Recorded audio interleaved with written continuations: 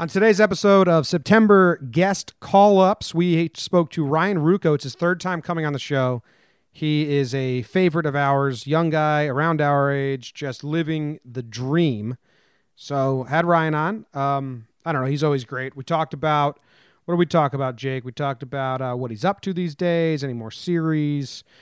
Stealing food from our pantry. Yeah, what the team was like after that Boston 4-game sweep. And kind of just fanhood in general. A lot of fun stuff. Shout out to the '98 team a little bit. Some of that talk. But yeah, awesome as usual. Yeah, so we'll just cut right to that. Thanks for tuning in. Oh, also this episode is brought to you by AffordableJerseys.com. Go to AffordableJerseys.com, buy all your jerseys. No name on the back. Yankee jerseys, home, away, shipped to you from a manufacturer in Pennsylvania. AffordableJerseys.com. Go get them after you listen to this interview and chat. Not really an interview, kind of just like a chat with Ryan Ruocco. Enjoy. All right, we are joined again by Ryan Ruocco, who made time out of his busy schedule to come on Talking Yanks for the third time. He's our favorite guest. How you doing, Ryan? I'm doing good. Like, is it at the point where when you say, like, oh, we have him on again, it's like, shit, this guy's coming over again? Or is it like, oh, yeah, no, like, we love it when Ryan comes over? Like, am I raiding your cabinets, or am I helping, like, clear out your leftovers? No, you're welcome to anything you want in the cabinets. Doors open. Good. All right, great. Well, thank you guys for having me, man. I enjoyed being on previously, and I'm excited to be on again. So what are you up to right now? You're out in L.A., WNBA is getting started. Yeah, not LA. I'm in Seattle, actually. Oh. So out west, but I'm in Seattle because we have WNBA playoffs right now, and I am broadcasting the Seattle Storm versus the Phoenix Mercury, their series, and so I'm out here, and if the Storm advance to the finals, which they won Game 1 of this best of 5, then I would actually be in Seattle at the same time that the Yankees are. Which would be cool and would help CC and I with R2C2. So we'll see if it transpires. Seattle is the number 1 overall seed, but for now I'm near Pike Place, just overlooking the ocean, and it's a beautiful day, man. The clouds have gone away, the sun is out.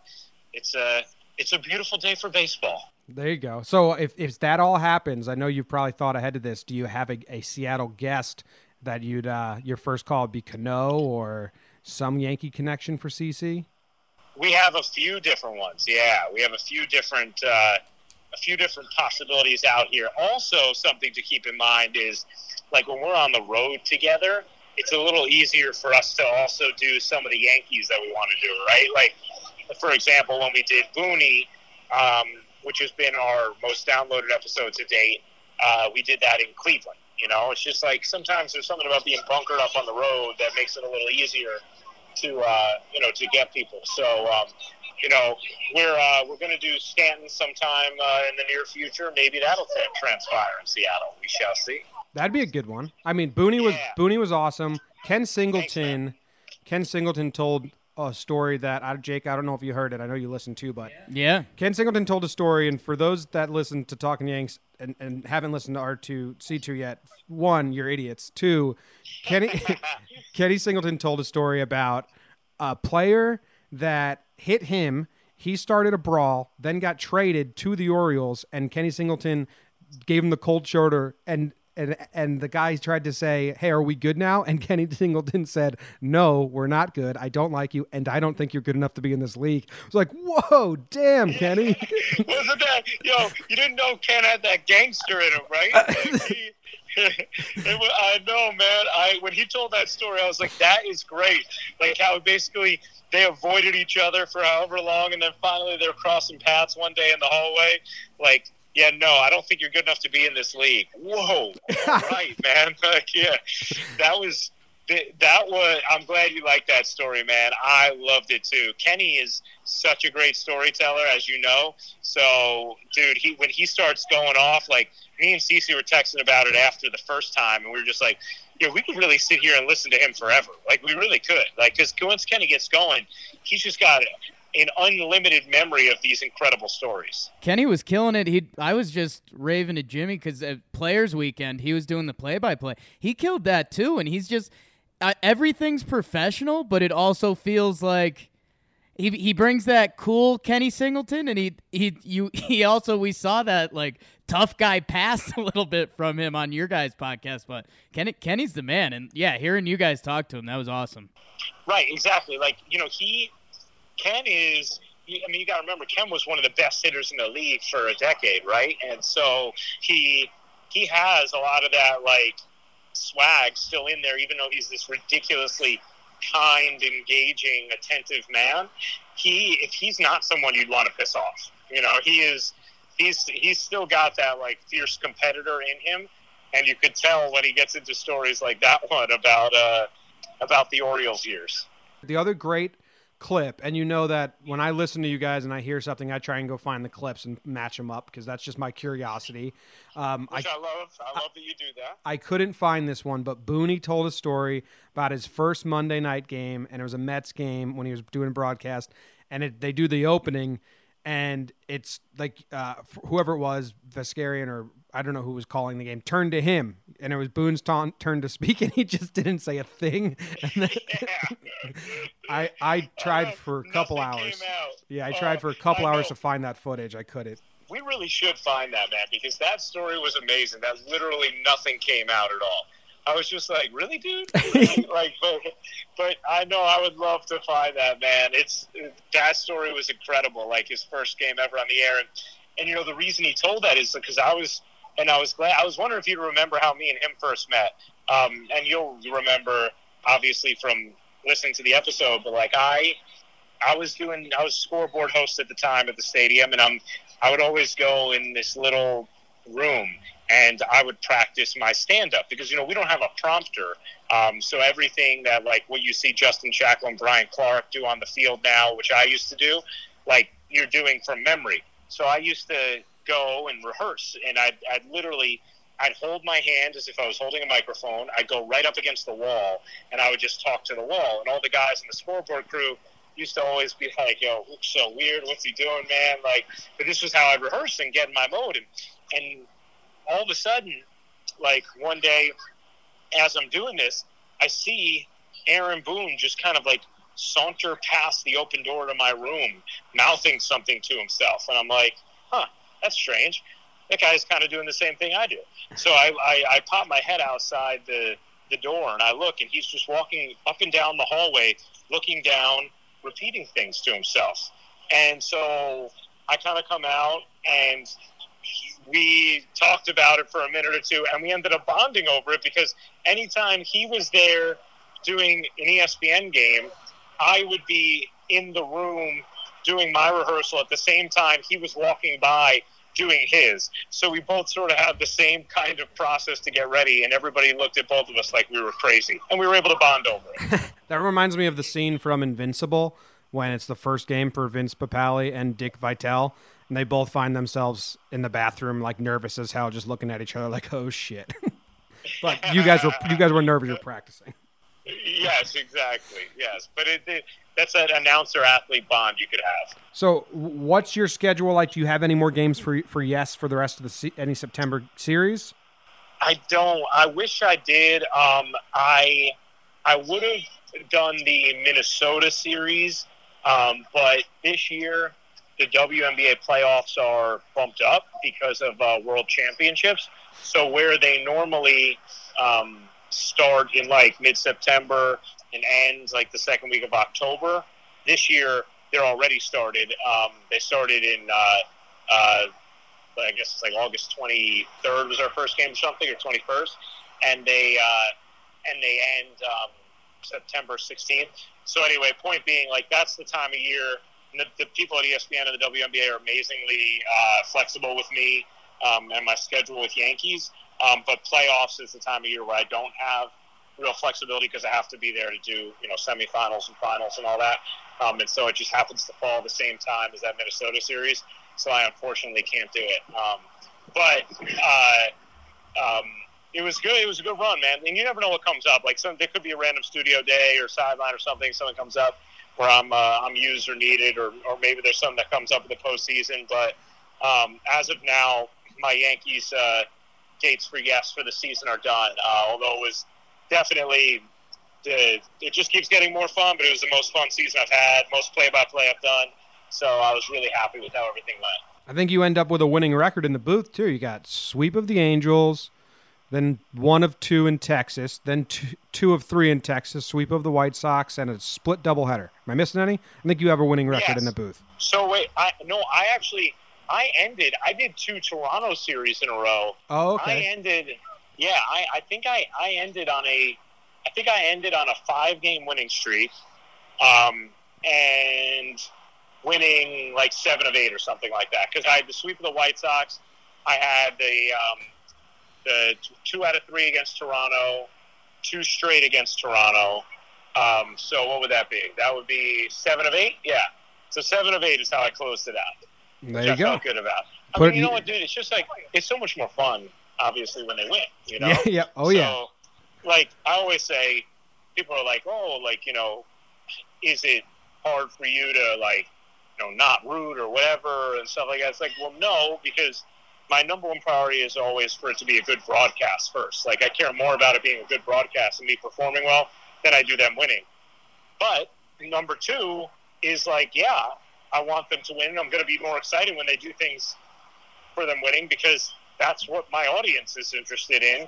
And, you know, that's what I'm going to reflect, you know? So, like, it's just kind of natural. It's not, you know, it's like professional broadcast first, and then excitement over good things happening for the team your audience is rooting for second. You know, it's like, it ends up working out pretty nicely when they're winning. It just is like a natural synergy, and it's so fun. Yep. Well, speaking of fun and winning and all that, one of our questions that I wanted to ask was, the first time you linked up with them was in Anaheim, and they swept, and then they're in Texas where they're hitting home runs. I think you also did Kansas City where they're hitting home runs. Kansas City, yeah. Yep.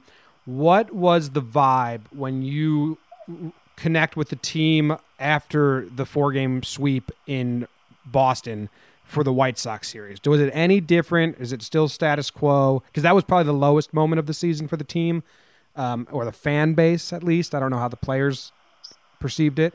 You know what? It's interesting you asked that question, because I do think a lot of times we perceive how they react to losses as the same. Sometimes it's very different.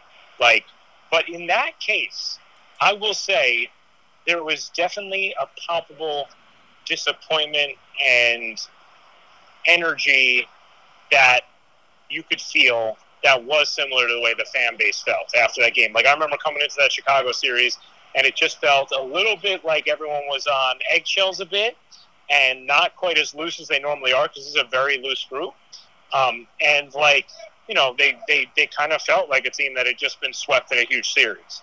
And so it changed instantly once they started winning again.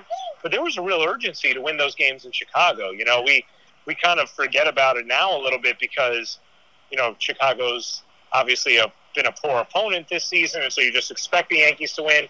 But at that time, those guys were feeling an urgency to make sure they took care of business in that series after what happened in Boston.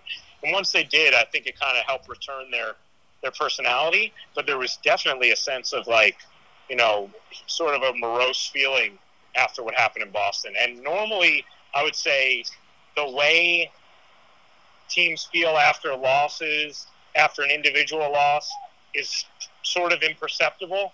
But in that case, it was. So it was a poignant part of the season.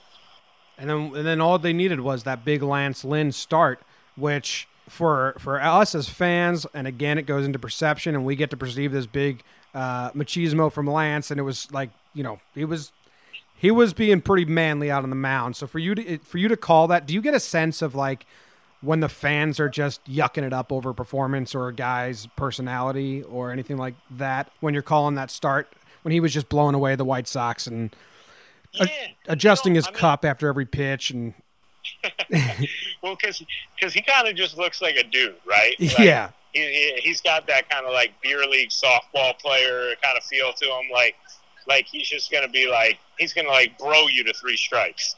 Like, he's kind of got that feel to him.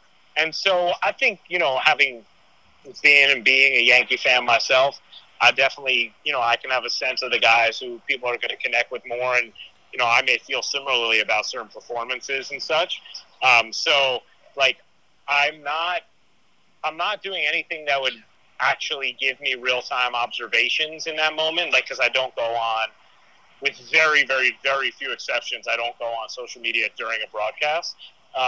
So I wouldn't know from that regard. But, yeah, I think you kind of got a sense of, like, that dude was standing on the mound like, nah, I got this, And fans always like the dude who just kind of takes ownership of something, who just looks like a man and is like, yeah, I'm going to own this situation right here. Like, enjoy. And so I think I got that sense for sure. Yeah, I love reading the lips. Anyone that follows me on Twitter knows that. And there was one time he struck out a guy with a fastball right down the middle, and he turned around and looked at Didi and said, right down the middle, got him. It's like, doesn't get better than that. I love that, man. I love that. I love when you catch what's CC's mouth when he's coming off the mound, like just spewing aim that he would call totally aimless. He's like, I have no idea what I'm saying. I love when you break it down and you can interpret what he's yelling about or who he's yelling at. It's hilarious. Well, it's funny because everyone like CC will drops what weak ass motherfucker. That's what he likes saying after he gets on. And I tweeted out because it's hilarious. And then people try to find like who he's mad at, what he's yelling about, and I'm like, CC's not mad at Boone. He just yells. Yeah, right, exactly. No, that's what it is, man. Like he is literally yelling aimlessly. Like, that's it. He'll always be like, yeah, I don't even know what I was talking about. Like, yeah, I don't know what. Like, I mean, there may be a time or two where he says something pointed to an umpire, like in that Chicago series, where he should have been a strike him out, throw him out, double play. There was like a 3-2 pitch right down the middle of the ump called the ball. I think it was like in the fifth, like first and second, nobody out. He got out of it. But like, if he's like looking like, okay, for real, But for the most part, like when he's like in those heated moments, like after somebody tries to bunt on him, or he gets a big strikeout to end an inning, or he gets taken out of a game, he's just kind of like cursing randomly with no intent or target. Yeah, it's pretty fun. Do you get a kick out of how much he outwardly doesn't like when teams bunt on him, and then how often teams are bunt on him? Yeah, I do. I find it funny. And even if you listen to the Todd Frazier episode of R2C2, you could see like he gets a kick out of it too, and like his teammates love like ragging on CC about it. And I think it's because he's so different in the height of competition versus how he is just chilling as a guy. So like it's fun to bring that stuff back and be like, hey, you okay, man? Because he goes so nuts when they try and bunt on him. It's hilarious. I hope he never changes. Yeah, that Todd Frazier episode was awesome. I was losing it a couple down with thumbs down guy and all that stuff. Todd, that whole episode was incredible. Right, I kind of want to ask you a little bit because you are the fan. You're kind of in a unique position there where it's kind of been weird vibes this season a little bit because it's been a great season. We're the second best team in baseball. We've been killing it. But because of that one team ahead of us, he who else shall not be named, it just feels like there's a lot of mixed emotion. There's these low points, but we're still doing really well. Where have you kind of been on the fan spectrum during all of it? I've been the dude who's trying to breathe reason and life into this situation, because I have to say, like, you might even seen, like, I tweeted out something the other day after I don't know what, they lost one game in Miami, and everybody, after they'd won 4 straight, mind you, and everybody wanted to deem the season completely over. And it's like, I think sometimes, and this isn't just exclusive to baseball, but we allow how much we care to determine, whether or not we allow our brains to work. And it's like, it's baseball. It's not, football where you shouldn't lose a game to the Browns, right? Like, it happens. You lose games to teams you're better than. That's why awful teams still win 60 games, because they beat somebody, right? Like, I mean, it happens. And the way I've looked at it this entire time was the Yankees are having an absolutely tremendous season. All you'd have to do is overlay what they've done so far this year with what they did in 2009 and compare where they were in the standings then to what they are this year. Like, if there was no Red Sox, we'd be talking about how incredibly resilient this team is, that they could get, the subpar production and then lose Gary Sanchez for 2 months, who we would have said was their best hitter coming into the season, lose their no questions asked best player for at least a month in Judge, also now be down Didi and Chapman, have gone without Tanaka for a month. And, oh, by the way, there's still 36 games over 500 and on pace for over 100 wins. What? And so I think some of it is the snapshot just reactions that happen in the instant gratification of social media era where people go nuts. And some of it is the irrationality of fans, which is part of what drives the passion, and I do understand that.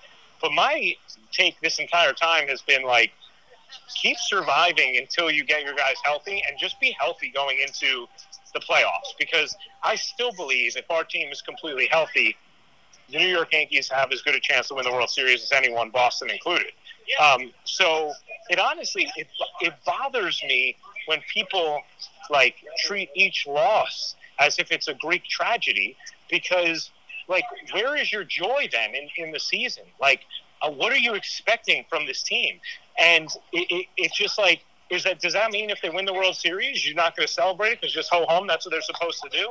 Like, you got to still find joy in the journey and a little perspective, even as you become fully immersed in each pitch. And so I think they're having an incredible year, and anyone who's sour on what they're doing needs a little perspective check, I think. We totally agree, but we will let our fanhood get into us, and there's certain things where decisions and in-game decisions, and there is a sense, and Boone even said it in his opening press conference, that we're not going to be chasing wins every day. He said that day one when he got the job as manager, and to his credit, he stayed true to that. They value rest, they value some things over winning every single day. So I do understand where it gets frustrating, like in the moment sometimes, but on the grand scheme of things, it's been like a fantastic season. Right, and that's the difference, man. It's like the difference between the micro and the macro, right? Like, I'm the same way. Like, it's totally reasonable and part of being a fan to say, like, wait a second, why is this guy still pitching here? Or why didn't he bring in this guy? Or, whatever. And first gets those things and have issues with them. That's part of it, right? And that should happen. But to then turn it into, like, this team has no life, this is pathetic, the manager needs to be fired. It's like, wait, hold on a second. Like, nah, he just kind of messed up that moment, Or like, no, they just had a bad game. Or, oh, by the way, like, I love when people just try and, like, write off the fact of, like, who they're missing.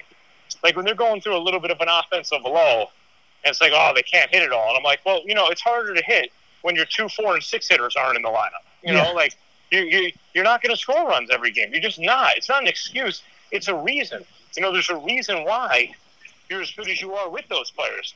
If you were the same exact team without them, everybody would be at the same ability level.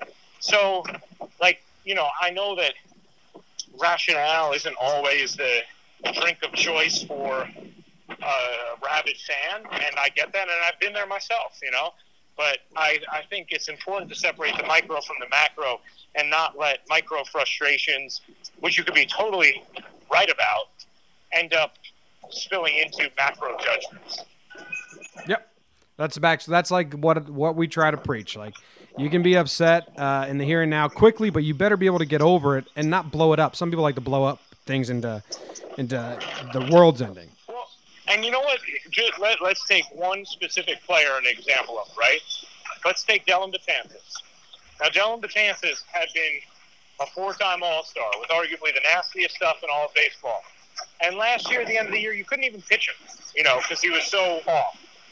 Imagine trading him at that moment for 20 cents on the dollar and not having this dude at your disposal right now who's having his best season ever, which is saying a lot considering what the start of his relieving career has been like.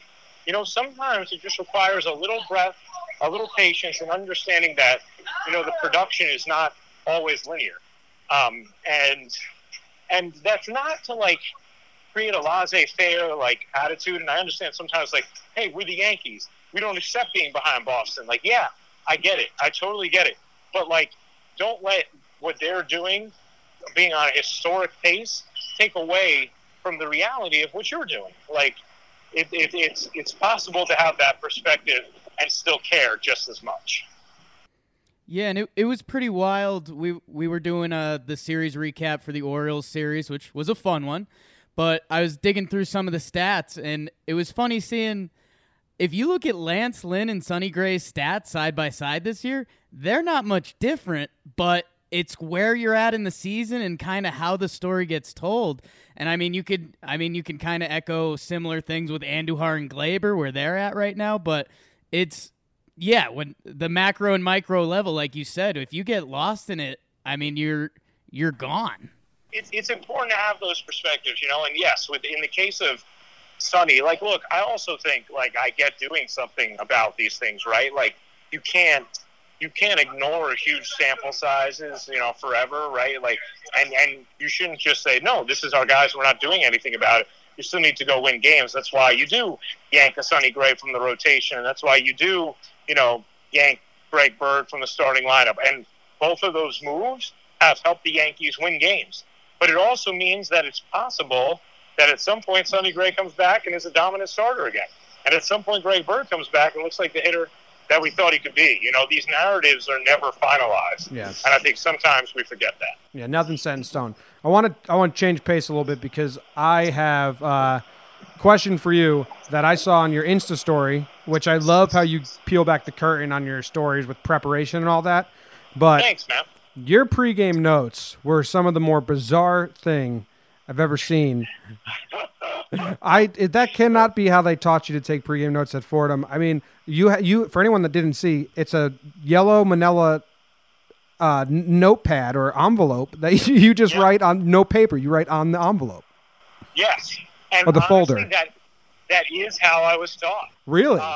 Yeah. So in my apartment, I have just thousands of manila folders that have been used in all different sports over the last, however many years. And I try and empty them out because, after all, it's New York City. I don't have that much space. But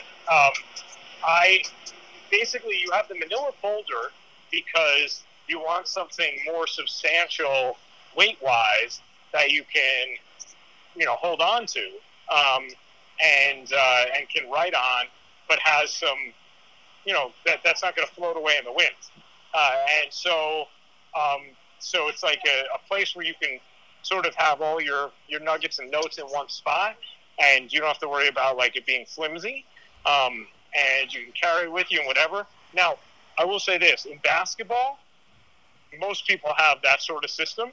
In baseball, almost no one uses manila folders. But for me, my scorebook is not, it doesn't have enough space for me to fit all the different little nuggets and stories that I want to have on there.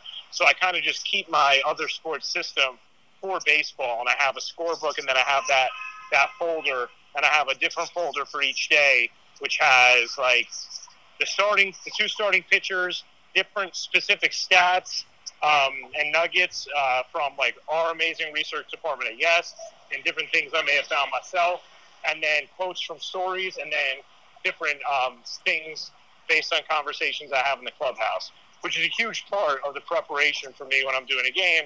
It's just the conversations I have with different people in the Yankee clubhouse. Yeah, I mean, I'm just a curious person and inquisitive, so it's cool that that's how it is, not paper. I get that now, but I mean, it looks like when I would go to class and just write song lyrics and doodle all day. Yeah. I was like, man. No. Bro, it totally does, man. And look, it's you can't really understand it unless you're me, right? It's imperceptible chicken scratch, but it just happens to be the chicken scratch that I can read. I'd love to see if Yes gave Paul O'Neill a folder and said write some notes on it, what he would show up with. Well, I'm sure that folder would still be very useful when he was done with it. That's what I would say. We love O'Neill in the booth. He cracks us up. He's a funny guy, man. He's just a naturally funny guy, And what's good about him too is he has the ability to bring up things that other people would tiptoe around, and he just knows how to not make it awkward, and it's just because he's got this very genuine charm to him. So he cracks me up too. The 98 reunion, there was that was a pretty loose booth with Coney hanging out with Wells beforehand. They and then I don't know if you saw when Pettit was in, they made a joke about, some of us haven't weathered that well. and Yes. Oh my gosh. Yeah. cracking I up. loved it. But yeah, no, it's great. You were at the stadium for that event, right? I was. So is anything stand out to you reunion wise? Relationships still around, or anything odd, or any tidbit that maybe we as a viewer didn't get to catch on TV? I don't know if there was that. I think one thing that stands out to me about that '98 team is, and David pointed this out. Me and him did a little pregame thing, and I think it's so right. He's always told me this through the years. It's just like the depth of that team is incredible. Like, you look at the numbers that, like, Strawberry put coming off the bench, and what they were able to do, and that's part of what made them so terrific. Like, they were just 1 through 25, so deep, and I did like seeing, like, even I guess one thing that was interesting for me is, like, talking with Mo and Jorge specifically. Guys who obviously have won, and Andy, but I got a little more time with Mo and Jorge that day. Guys who have won, obviously, multiple championships. To see the way they still sort of individualize that particular team, that particular year, and hearing them talk about how angry people were in the clubhouse after every single loss, like, that was interesting to me, because that is unique. And we were talking earlier about how a lot of times, like, whether they won or lost can be imperceptible, based on post-game reactions. But, like, I love that team, with as much winning as they did, like, had an even harder time accepting any losses. And they all kind of were thinking back on that post-game attitude, and I thought that was cool.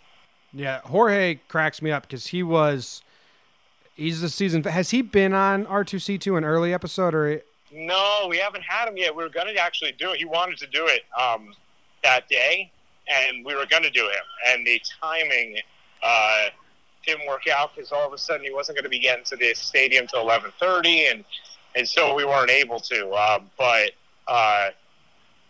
we're going to get him on at some point. My favorite image of Jorge is in 2009 when they were making the run, and I think it was probably after the DS versus the Twins. Everyone's in the clubhouse celebrating, champagne everywhere, Phil Koch's going crazy, and in the background of the Yes broadcast, you see Posada walk behind with a towel around his waist, his sandals on, and heading to the shower.